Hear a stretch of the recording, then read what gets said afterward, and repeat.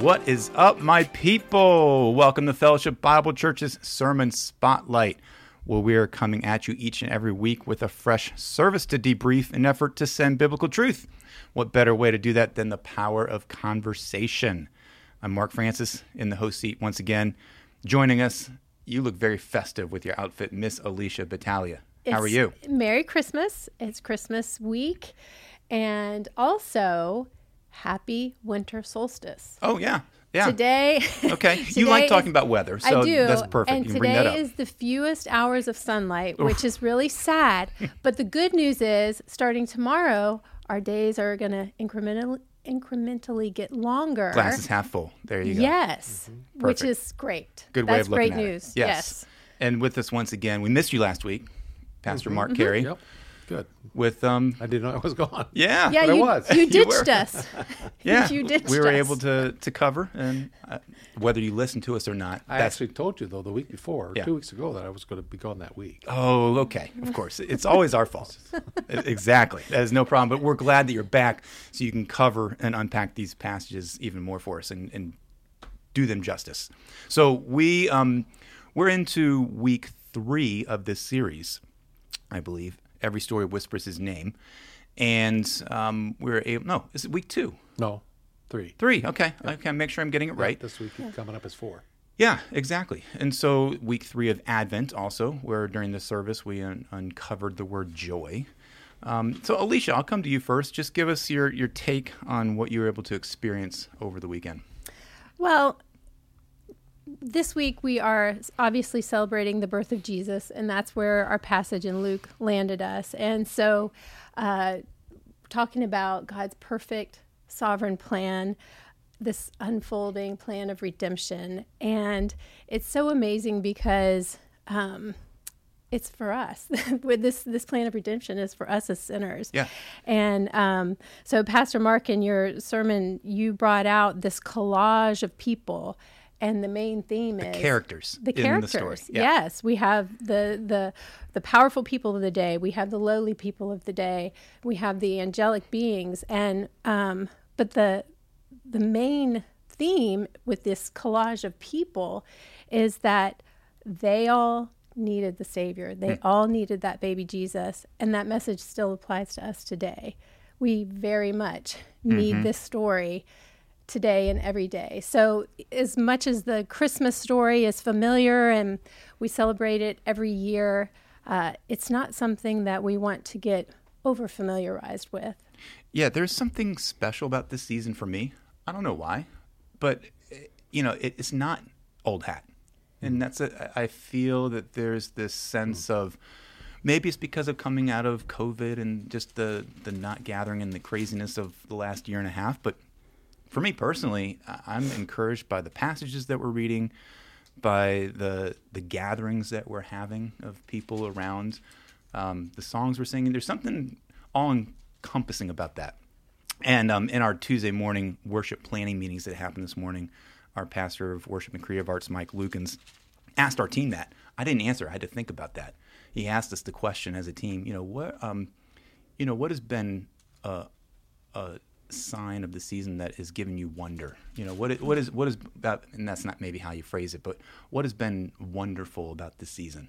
And I had to think about that. So my answer is I really appreciate just this season for this year, seeing the body come together, how Fall of Stars come together, how we're all gathering once again. People are coming back in this season, and it's not old hat. So I don't know, Mark, how about you? I mean, how do you feel? Maybe you have a different perspective, but what? Yeah. I was accused of using the word bedlam. Bedlam? In both Yes. services. And, Yeah, Chris, and when indeed, I did everybody use that word. when everybody shows up at your house, and I it's did say crazy it was a good. wonderful bedlam, so I guess that's the Right, wonder. Is the, right. I wonder. Yeah. is, it's- Maybe it's just, the story is the same, but how we view the story in a fresh way each and every year, I think is up to us to see how what is God teaching us. And this word, wonder, consistently has been coming out. I know in our Advent readings and our videos, we've been showing that. You mentioned the word wonder a couple different times, and so that word has impacted me. So Give us a little Yeah, taste well, of what you've been seeing through the season, Mark. Well, and in this particular sermon, in this particular passage, what it struck me, what I wanted to bring out was this is not just some mythical story, some quaint little Not a fairy tale. Yeah. Christmas type story that the little baby in the manger and all that. This was real people. This was set in a real setting, in space time, a real historical event, and there were major events in the world taking place. There was key players. There was Caesar Augustus. There were the Pax Romana was taking place. There was peace. And yet, always at that time, it was a fragile peace, and so Quirinius was known as a military leader, and so you got these real people living out their lives in a real setting, kind of minding their own business, so to speak, living life, and all of a sudden, God erupts into this worldly, normal. You got rich people, you got poor people, you got power people, you got insignificant. That's life. And then all of a sudden, erupting into this is the incarnation. And I could have gone back. I mean, I didn't have time, but the last words that God had spoken was something like 400 years earlier, right, in the end of the Old Testament, Malachi. Yeah. And that was it. And God was silent for 4 centuries. That'd be, you think back to, this is the 2021, that would have been like in 1621. I mean, think of what the world was like then. And that was the end of any communication that God had with his people.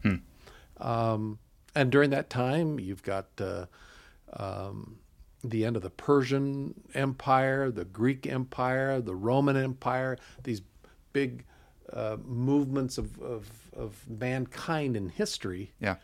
And then all of a sudden, God shows up to an old priest, a barren couple, a priestly couple in Luke chapter 1, Elizabeth and Zacharias, and makes this announcement. And then he shows up in Nazareth to an insignificant, poor Jewish girl in an insignificant town. In an insignificant town. I mean, out of the most bizarre settings. Going back to the Luke 1, and again, I didn't bring this out in the sermon, but Luke 1, you've got Zacharias and Elizabeth. He is in a role of a priest, and yet she is barren, which was a sign of kind of a lack of blessing of God. So a very unlikely person that God would show up to and speak to. And then Mary, a very unlikely person in a very unlikely little hamlet in Galilee. And then the shepherds. Are you kidding me? Well, and then also even back to Caesar Augustus, you mentioned how he was, the one who was ushering the Pax Romana, which is the beginning of Rome's golden age, and he's this savior figure, this bringer of peace. But isn't it ironic that at that time, here the angels are saying, "Glory to God in the highest, and on earth peace among those with whom he is pleased." Jesus is the peace bringer. He is the peacemaker. And no human ruler. Exactly. Is doing it. So here we have this powerful, bringer of peace, when actually the real King of Peace has arrived. Yeah. And I love the historical perspectives. And I know you like history, Mark, but bringing that out, again, allows it not to be a fairy tale. Allows it not to be just words on a piece of paper that we read to our families or our kids. This is real. Yeah. And real Rome, real people, real oppression, and people looking for a Messiah, people looking for a Savior, and God shows up. Right. Yeah. 400 years after being silent, God is showing up. Galatians 4:4 says, "In the fullness of time, God, Jesus came. God sent forth his son, born of a woman. Right time, right place. Right time, the right place, and he erupts into this, again, most unlikely setting to be the Prince of Peace, to be the giver of joy, to be the one who will be the savior of our sins. I feel like that the way you end it and wrapped up is good for our conversation. And where do we see ourselves in this story? And without giving away too much, Christmas Eve, we're going to have a little bit of focus of these characters in a reading that will help you wonder and ponder, what were these people going through? Even Caesar Augustus. Did he realize what he was doing was putting God's plan in place? Let's ponder about that. The shepherds, when they see the glory of God appear, what were they thinking? So where, if we were there, or if we are here now, 2,000 years later, where do we see ourselves in the story? What is our... I feel like that's where you're going with the application, and how to, and I think that's maybe why I feel like this is fresh for me, because reading through Luke 2, placing yourself in the story in this real place and time, man, what would I have been thinking? Well, what would I have been doing? For me, I talked about this a little bit in last week's discussion, but Mary and Elizabeth really stood out to me, and being a female, and they both stand out to me as being role models of what it looks like for trusting God, because we saw how Zechariah's response, he did not believe, and so he was silenced. But Mary's response, she says, how, and then she says, "Behold, I am the servant of the Lord. Let it be to me according to your word." And then Elizabeth, she's filled with the Holy Spirit, and she says to Mary, when Mary comes to visit, "Why is this granted to me, that the mother of my Lord should come to me?" And so they are experiencing both physically, because they both have these miraculous things happening to them. Elizabeth is old in age, Mary is a virgin, and yet, so they've been physically touched by God, spiritually touched by God, and they respond in belief. They have a heart of belief, and that just made me think about when we were in Romans 15, verse 13, that says, "May the God of hope fill you with all joy and peace in believing, so that by the power of the Holy Spirit you may abound in hope." And then Mary goes on to sing this song that just abounds in hope. So I think that Romans 15 verse is testifying to what Mary and Elizabeth are experiencing, and that's real. Like, that's and believing. It's believing, but it also shows their understanding of who God is, Exactly, and knowing His character. To when He does show up, there's this heartfelt, "Oh wow, yes, He is talking to me." Now, the opposite of that is Zacharias, where we touched on that a little bit last week in our conversation on the podcast. But the opposite, he didn't quite believe, and look what happened to him. God said, "Okay, you're not going to be speaking for a while." But then he obviously was able to worship and praise God through that unbelief. Right. But there's this God moment in response that I see people having in these stories. Yeah. Even Joseph, though he doesn't factor into the Luke account, he does in the Matthew account. Right.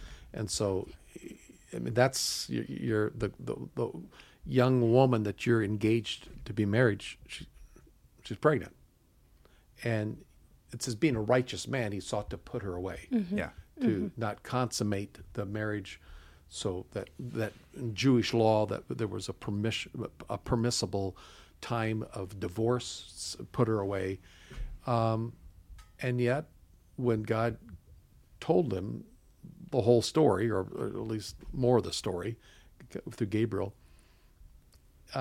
he didn't put her away. There was faith exhibited there by Joseph. Interesting players who responded in faith to God, and praise God that they did. It's part of the story. God honoring that faith, and in this way that they are showing and displaying God's character and glory through how they're responding. So there's kind of an example of living a life of knowing who God is, seeing His word in our lives and in His hand in our lives, and then the response, and then the results. Yeah. And maybe it was more believable if Gabriel actually told me to do something, or a choir of angels. I mean, it doesn't get Zacharias off the hook, but because Gabriel, hey, I'm old and my wife is barren. Well, fine, I'm Gabriel. I've come from God.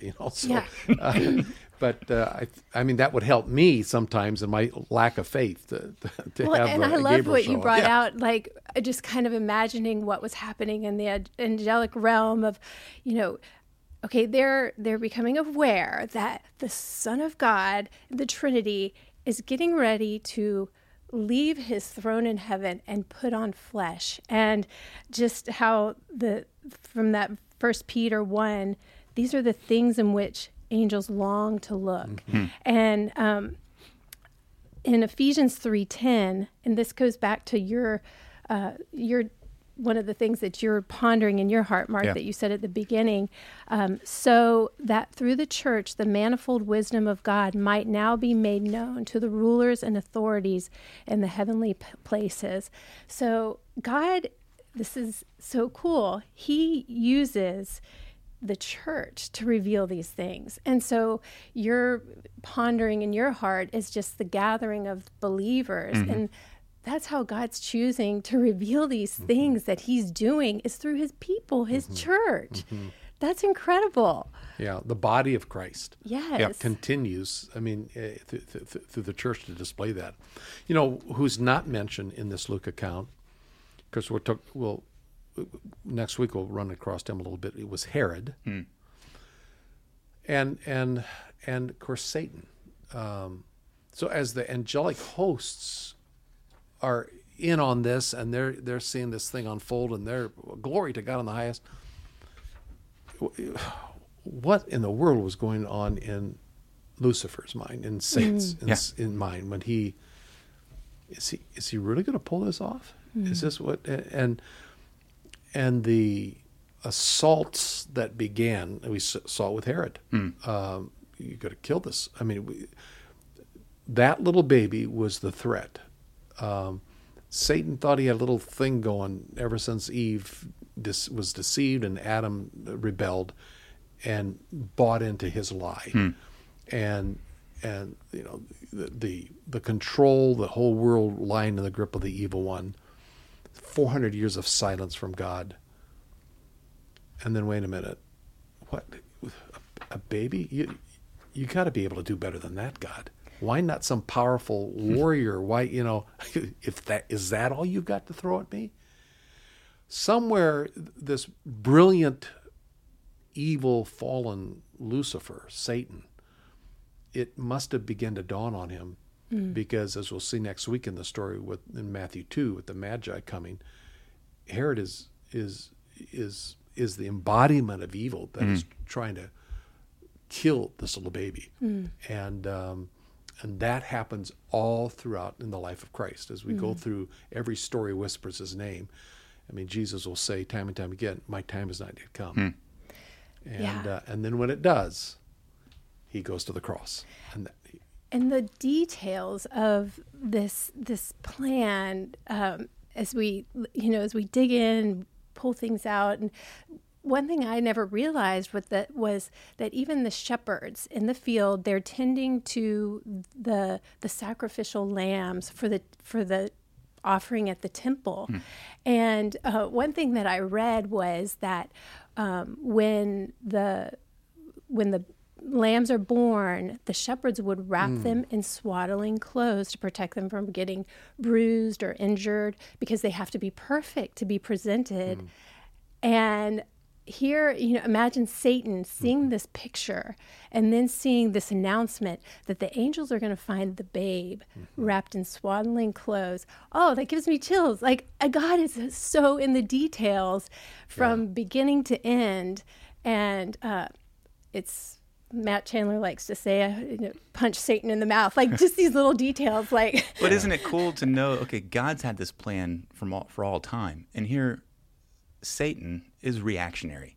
I mean, he's watching it unfold, and so it's encouraging to us to know that when we tap into that God level power, Satan power can't trump us. And so God's had this plan all throughout time, and time over time, you can see Satan react and attempt to do things, and Jesus being tempted in the desert, and all these areas where, he's trying to come at him, and obviously the cross and death, and time over time, God is trumping whatever Satan is throwing at us. Yeah. So in our world today, we can be encouraged to know that God is sovereign. whatever we think we see, Satan's arrows coming at us, we know that, okay, ultimately God's got control That's over right. it all. And that's again, I think one of the key things in these birth narratives that Luke writes. God's sovereign hand is all over it. Yeah. It's time to move. 400 years of silence. It's now time, in the fullness of time, and all these events begin to unfold, and nothing's going to stop it. Unbelief by Zacharias, the virgin birth of Mary, a pregnant woman who's not married, only engaged to Joseph, who wants to put her away. All these things, Caesar Augustus, the power of the Rome of the day, God was fulfilling his purposes right on time. And even Acts chapter 2, verse 22 says that when Jesus was crucified, he was crucified by the predetermined and plan and foreknowledge of God. Was nailed to a cross. This is and yeah, that should be very encouraging. Now it's been 2,000 years, and Peter will write at the end of Peter. Many will say, "What's his coming?" And the scoffers will scoff. But just like God had his timing perfectly in the eruption into our world of the birth of Christ, his time is going to be perfect when one day the heavens will open, the trumpet will sound, and this baby, the great warrior, the king, will come on his white horse in Revelation 19, and that it'll consummation of all the end will take place, just as sure as he came that first coming, and it'll be real people in real settings, and people will going about their day. It'll be real things that'll be happening, and that's why it's the most important thing to do at this time of year is to make sure we are sharing the good news, and inviting people to put their trust and hope in Christ and Christ alone. Yeah, you at the end of your sermon, or towards the end, you mentioned the hymn, "Amazing Love, how can it be that thou, my God, should die for me?" And I was thinking about that, like, it is truly amazing that we have this great exchange happening, and that Jesus, he's holy, and he's the innocent sacrifice, and we are sinners, and the only thing we have to bring to the table is a guilty offering. And this sacrifice is this picture of what's required to satisfy the wrath of God, and Jesus is the only one, the perfect sacrifice. And that's why this Christmas story never can get old, because this is what it's about. It's the greatest love story of all. That's right. It's the gospel. As my little granddaughter said, I am so excited. Yes. Christmas. And Me we should too. be We too. all should be We excited. should be too. Yeah, And I and- think Yes. that's the point. And one of the passages that was actually read twice in the worship time is 1 Peter 1. And it says, "And though you have not seen him," and yeah, we haven't fully seen him, "you love him," talking to us. "And though you do not see him now, but believe in him, you greatly rejoice with joy inexpressible and full of glory, obtaining as the outcome of your faith the salvation of your souls." And so there's this joy that comes in the faith that we have here in our church age, of expectantly waiting for his return, the same way that the Jewish nation was expectantly waiting for the Messiah. To know that we can have joy, we can have that hope and that confidence to see God's plan being unfolded over time, to now, okay, it's still going to continue to unfold years. Whenever he comes back, it's going to be there. It's the only source of it. Yep. Joy. If you look around the world today, and there's nothing that's going to give you a lot of joy. And that's purposeful. We're not to find any joy in the things of this world. Yeah. There is only one. And so joy to the world. The Lord is come. God knows, okay, we need this reminder every year. Yeah. Just like we meet every week to be Yeah. reminded of the gospel. There's something about the seasons of the year, and you're talking about winter solstice earlier, and it brings us to this season of Christmas time where we remember his incarnation and the greatness that he did. And the sad part is, so many people do not get it. And so once again, we as believers in the church have an opportunity to proclaim it. I can remember, it was probably 15, 16 years ago when Tim McManigal, who was our missions pastor at the time, and I were in we're in China. I guess I can say that. Sure. But and in this atheistic country, it would happen to be in December that we'd gone. I don't know why. It was awfully cold in China. Yes. In- It's cold in in Virginia. Inner Mongolia. No. Wow. Yeah. But anyway, so we're staying in a hotel in Beijing, and wouldn't you know it, we walk into the hotel, and there's Christmas trees, and the first thing that hits us is the words, "Hark the herald angels sing, glory to the newborn King." They're singing Christmas Wow. carols. Yeah. in yeah. China. In China, yeah. I mean, I heard Bing Crosby even. So it was here. That message is universal. Yeah. Let's capitalize on it. And there's people here in our town Yes, that need to hear it. And I mean, that's a great segue to know that, yes, we have an amazing opportunity to invite people Yeah. to a Christmas Eve service this coming Friday. Yeah. 3 different services. Pick your times, 11, 5, 7, and fill the seats. I mean, I'm expecting a big crowd, but let's bring some people who aren't churched, and need to hear the gospel. Yeah. And it's a very easy way of doing it. You know, it's not confrontational. People will expect to go to church this Right. time of life, this time of the season. You're not having to preach the gospel to them, and we want you to. But I mean, it will be presented. And when you invite them, oftentimes you'll hear them say, "Oh, that's the church that does that follow the star thing." yes. So it's Exactly. yeah. Well, guys, that is a great conversation to end on, where we know Christmas is coming. Guys, have a great Christmas Eve. Have a great Christmas with your families, everybody watching and listening as well. But come back to church on Sunday, because it doesn't stop. We still need to be reminded. There will not be a Fellowship Saturday service on Saturday, Christmas night. So don't come to church Saturday, but come back Friday and then Sunday.